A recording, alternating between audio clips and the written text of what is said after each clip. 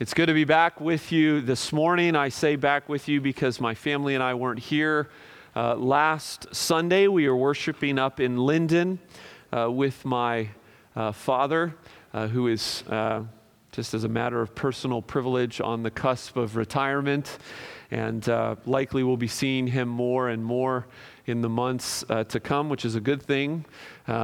I plan to get him in this pulpit once or twice, but not until he's had a good rest after retirement hits him. But it's good to be back with you this morning. I want to thank Pastor Ed and Austin for their leadership last week in my absence. If you would, turn with me once again in your Bibles to the book of 1 Peter. The book of 1 Peter, we're now several weeks into this study of this first century letter written to the churches of Asia Minor, a letter that also speaks to us today as the living Word of God. And the Holy Spirit, through the Apostle Peter, has already spoken to us here at Ascension, reminding us of our identity as exiles in this world. Exiles as a result of the work of the triune God. He has sought to stir our hearts to worship as he's reminded us of this grand story of mercy and grace that calls us, his people, to a different story. And so as we've looked through just the first several verses of chapter 1 of 1 Peter chapter 1, there have been some words that kind of have risen to the top. Words like exile and hope and worship, and 2 weeks ago, story. And though it wasn't my intention to keep on this train of giving you words, it happened again. I've got another word for us this morning to frame this chapter. We're kind of walking through this chapter and kind of looking at every angle of this beautiful diamond that is 1 Peter chapter 1. And as we move to a different angle of this diamond, this word will help guide us this morning. It's the word family.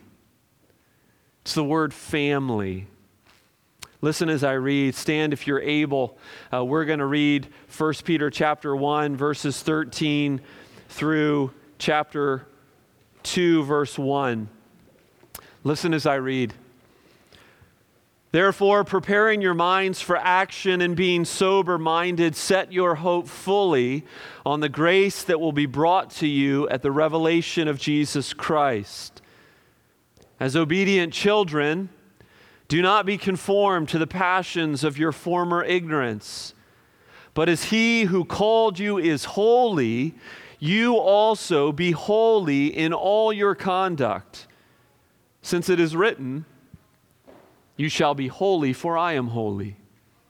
And if you call on him as Father, who judges impartially according to each one's deeds, conduct yourselves with fear throughout the time of your exile, knowing that you were ransomed from the futile ways inherited from your forefathers, not with perishable things such as silver or gold, but with the precious blood of Christ, like that of a lamb without blemish or spot. He was foreknown before the foundation of the world, but was made manifest in the last times for the sake of you, who through him are believers in God, who raised him from the dead and gave him glory, so that your faith and hope are in God.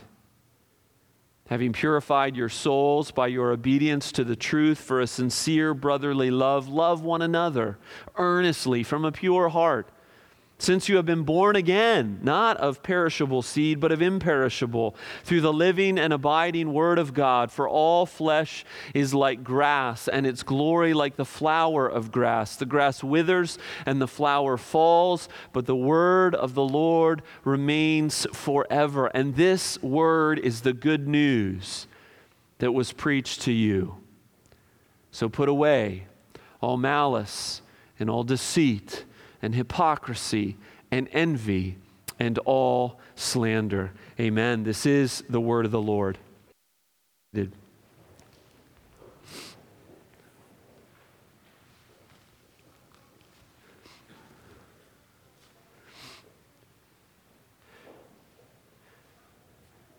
Forgive me for doing this with lunch still a ways away. Sweet potatoes with orange juice, plumped raisins, and lightly toasted marshmallow topping. Ooh, that's Thanksgiving. Worship at church, dinner out at a local restaurant, and then a brand new set of pajamas. That's Christmas Eve.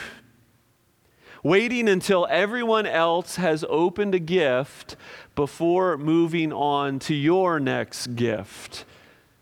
That's Christmas morning. What are these? These are Hitchcock family traditions that are imminent for us once again this year. Can you believe it's already November? The holidays are around the corner. You have your own family traditions, don't you? Your own dishes that you love and expect on Thanksgiving. Things that in small and subtle ways define your lives together as a family. If you're part of our family, this is what being part of our family partly looks like. This is what you do. This is how you act. Family traditions.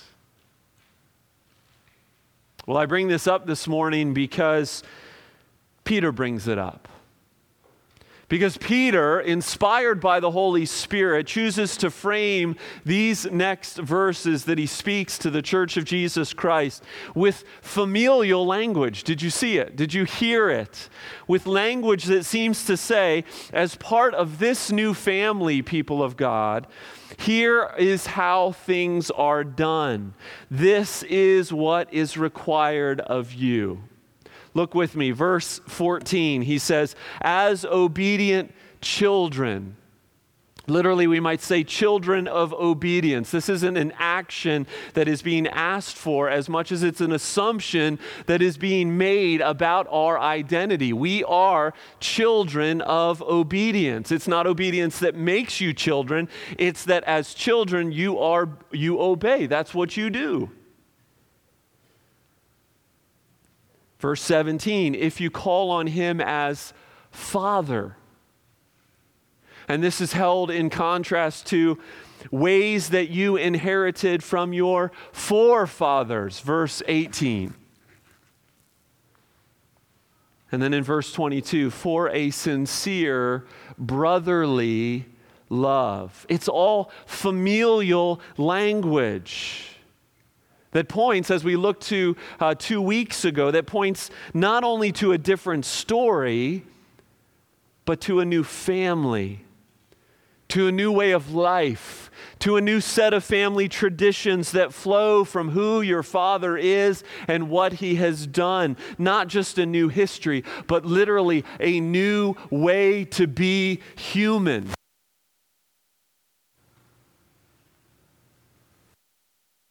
It's all wrapped up under the fatherhood of God. Brothers and sisters, the fatherhood of God is such a crucial thing for us to understand and believe and live from. And I recognize it's hard for many of you because your earthly fathers were not examples, good examples for you. Which makes it all the more crucial that you understand truly the character of your heavenly Father. Listen to this quote by J.I. Packer. He's a theologian and author. He's a teacher from Regent College up in British Columbia. This is from his book, Knowing God. He says, if you want to judge how well a person understands Christianity, find out how much he makes of the thought of being God's child. Having God as his Father. If this is not the thought that prompts and controls his worship and prayers and his whole outlook on life, it means that he does not understand Christianity very well at all. For everything that Christ taught, everything that is distinctly Christian is summed up in the knowledge of the fatherhood of God. Father is the Christian name for God. And of course, he's right. What other religion or faith tradition leans on this intimate notion of the creator of the universe being our Father, and we his children, his sons and his daughters? And so in much the same way that we say, if you're a Hitchcock, this is what Hitchcocks do, Peter is saying to the church, you're a Christian now. Remember, this is written to young first century believers in the Roman Empire. You're a Christian now. This is what Christians do because this is who your Father is. And not just that he's an example to follow, but your life flows entirely from his. And your life flows entirely towards him, towards his glory. So as we walk through this passage and focus this morning on the Father, I want us to focus on three things about the Father that are spoken of here that in turn motivate our identity as exiles, as Christians. The first one is this: you have a Father who is holy. It's the first point Peter wants to make. You have a Father who is holy. Now, we hear a lot of that word in our circles, if you've been in the church for any length of time, but I want to make sure we understand what we're saying or what we're singing. Maybe you have a picture in your mind of God high and lifted up, exalted on his throne, and around him are those winged creatures, and he is constantly attended by the words, holy, holy, holy is the Lord God Almighty. And Isaiah cries out, I am a man of unclean lips. I am undone.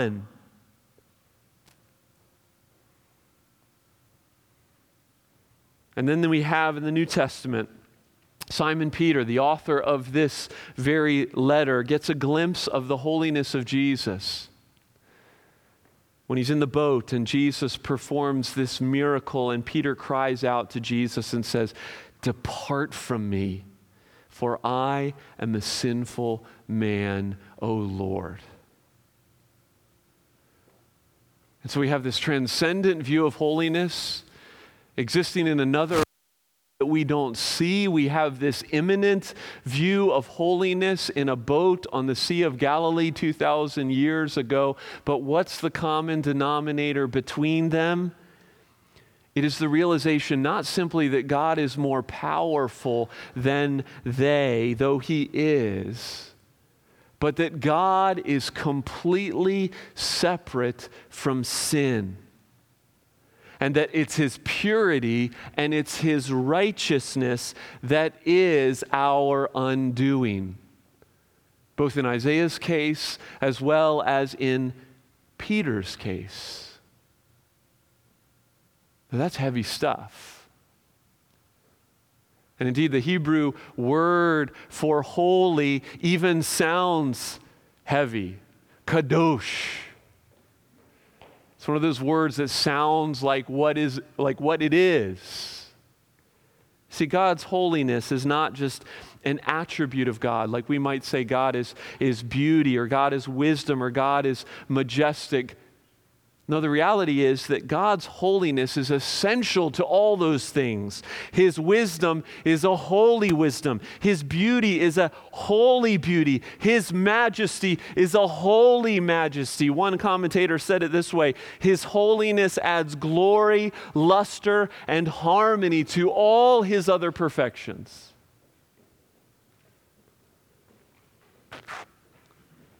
And so in the revelation of God in the scriptures in the Old Testament, God was symbolized throughout the Old Testament through these elaborate ceremonies of cleansing and washing, right? To communicate to his people and to the nations around them that God was not like them.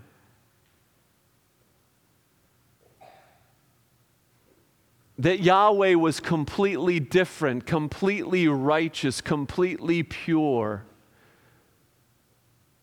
And in fact, we we see more than once that God rebukes his people for their disobedience or rebellion, and he does so with this phrase, "You thought that I was like you."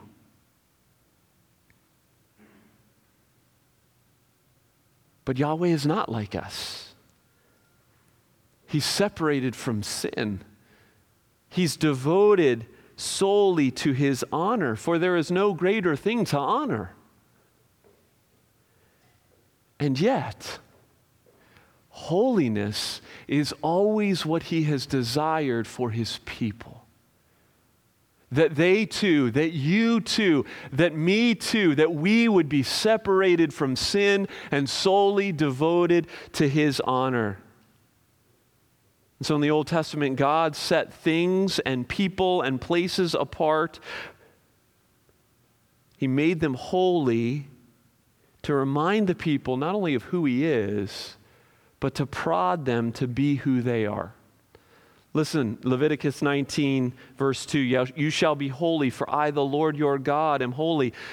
Leviticus 27 and 8, "Consecrate yourselves, therefore, and be holy, for I am the Lord your God. Keep my statutes and do them. I am the Lord who sanctifies you." Leviticus 20, verse 26, "You shall be holy to me, for I, the Lord, am holy, and have separated you from the peoples, that you should be mine." And so Peter is saying to this New Testament church, Jew and Gentile, that things haven't changed from God's holy, set-apart people, Israel. But no, as members of God's family, as children of a Father who is holy, this is who you are. This is what you are called to be. Jesus is not content to let you live as you please. And this isn't a matter of do's and don'ts. No, this is God calling you to his good design for you as his creatures. Your Father is holy. Therefore, be like Dad. Be like your Father. Now, living a life of holiness is a huge topic. A huge topic that not only takes up the rest of the letter of Peter, but it encompasses all of the Bible. Sermon on the Mount and Jesus' words there. The epistles of Paul and his teaching about Christian living there. Peter's not going to unpack all of that. He's going to return to some very pointed applications of this life of righteousness and being set apart from the world. But just for now, he wants you to hear, conform your thinking. Remember, that's where he began. Gird up the loins of your mind. Conform your thinking, and now conform your conduct, your behavior to God's character as those who are living in covenant with God and those who are therefore set apart from the world. You have a Father who is holy, and so be like him. And whatever those passions and those futile ways of your past in the world were, Peter will give us more specifics, as I said. Materialism, violence, hedonism, immodesty, whatever it is, leave them behind because of the holiness of your Father. That's where we begin, and that's the foundation, but there's also motivation here in this familial picture, in this familial language. Because not only do you have a Father who is holy, but you have a Father to be feared. You have a Father to be feared. And many of you have met my mother. My mother is pretty short. And there came a time in my growing years and my adolescence where my physical presence began to dwarf her, and as a child who, I'm ashamed to say, dabbled in disrespect and rebellion at times, when we got into conflicts, my physical presence was no match for her.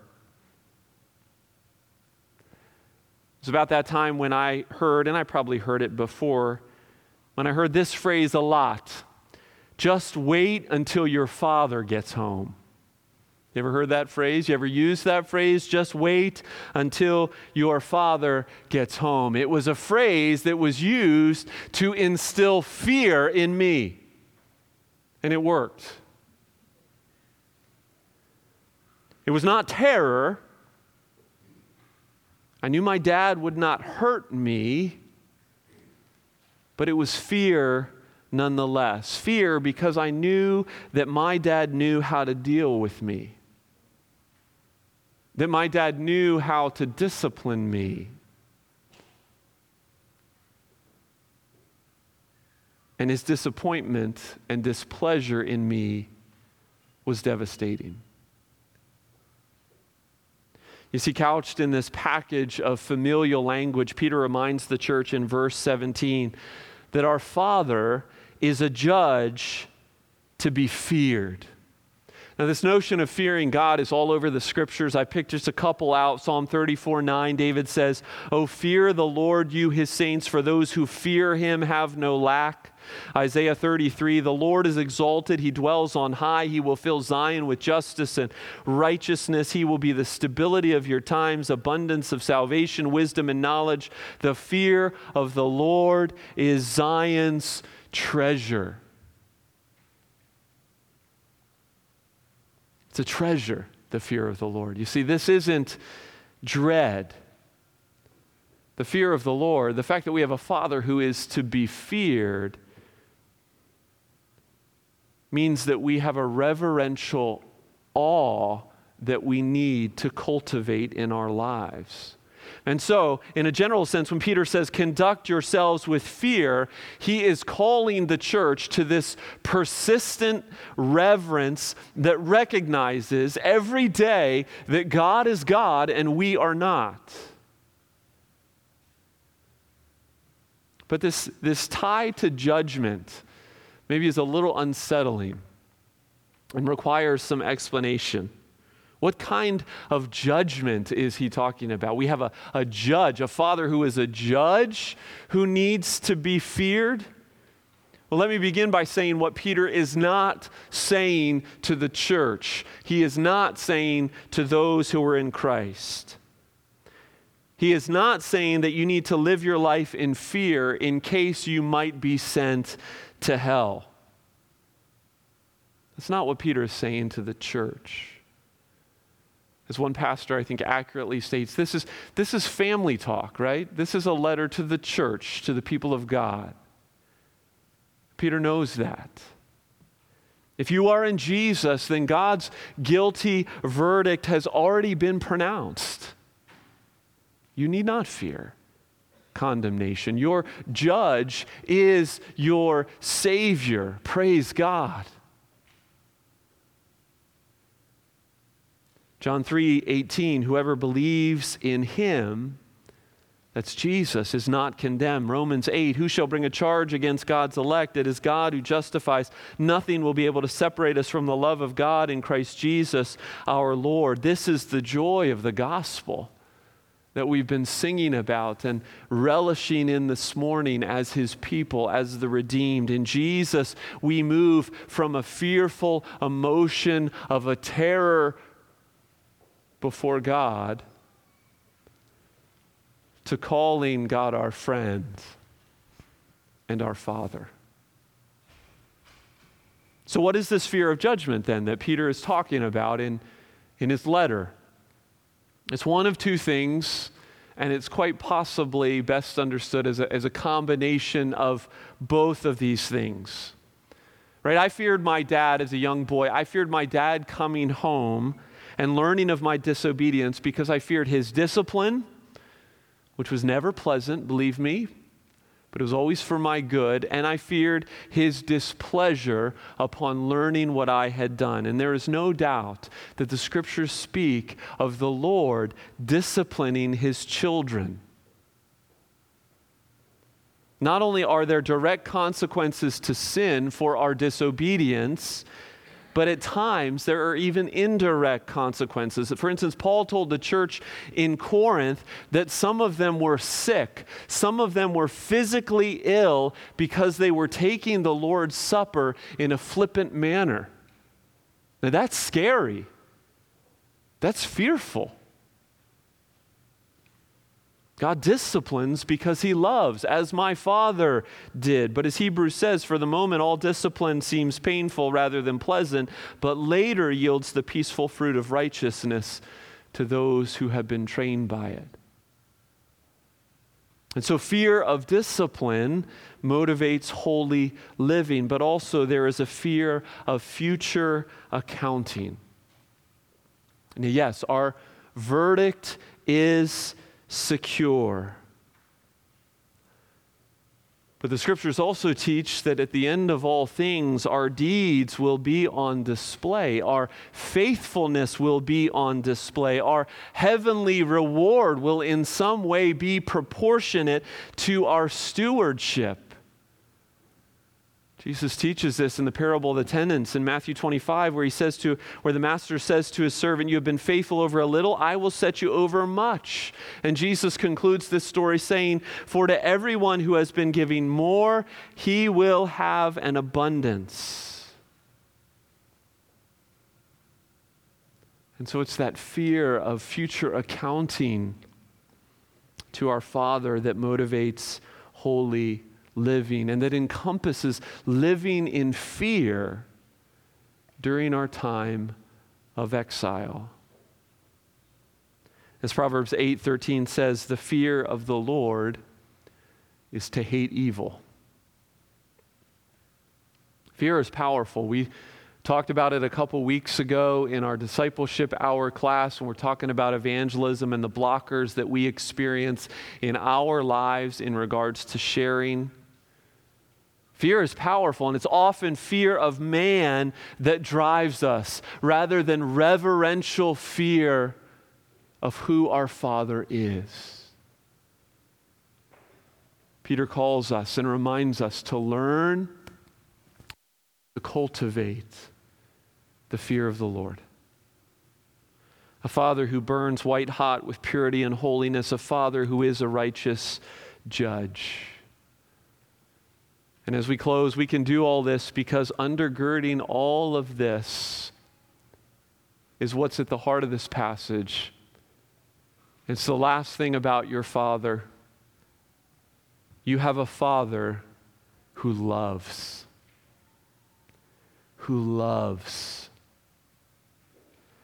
This life of holiness and fear is built ultimately on the foundation of your redemption, on the gospel. Peter can't get away from it as he's writing this. Verse 18, knowing that you were redeemed and ransomed, that you were born again through the word of the gospel, this powerful word that has created new life in you,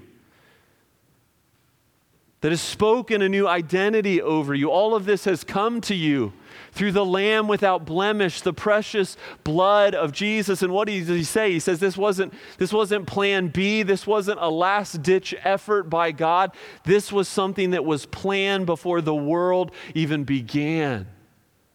And it was something that was confirmed by his resurrection from the dead in power and in glory, seen by hundreds and hundreds. This is the reason for your faith and your hope. And this is all motivational gospel language, saying love like that produces love like that. Love that is earnest, love that is selfless, love that sacrifices, love that strives to put away, and he gets into some of the specifics, everything that taints our relationships, things like malice and deceit and hypocrisy and envy and slander, the backbiting that we do with one another because we're not secure in our Father's love for us, and we don't see his children as he sees his children. So Peter says, let the love that God has shown you in Christ, let that love be your love for one another. It's the only way you can obey. But in Christ you can. Through the power of the gospel, you can. And as members of this holy family, you must. Oh, you know well as I do that holiness is not attainable in this life, that this is a constant striving that will consume all of our lives. But brothers and sisters, Peter is reminding us that this is the fruit of a living hope, responding to God's love for us in Jesus, empowering us to live an otherworldly life of love, of fear, of holiness, all because of our Father. Let's pray.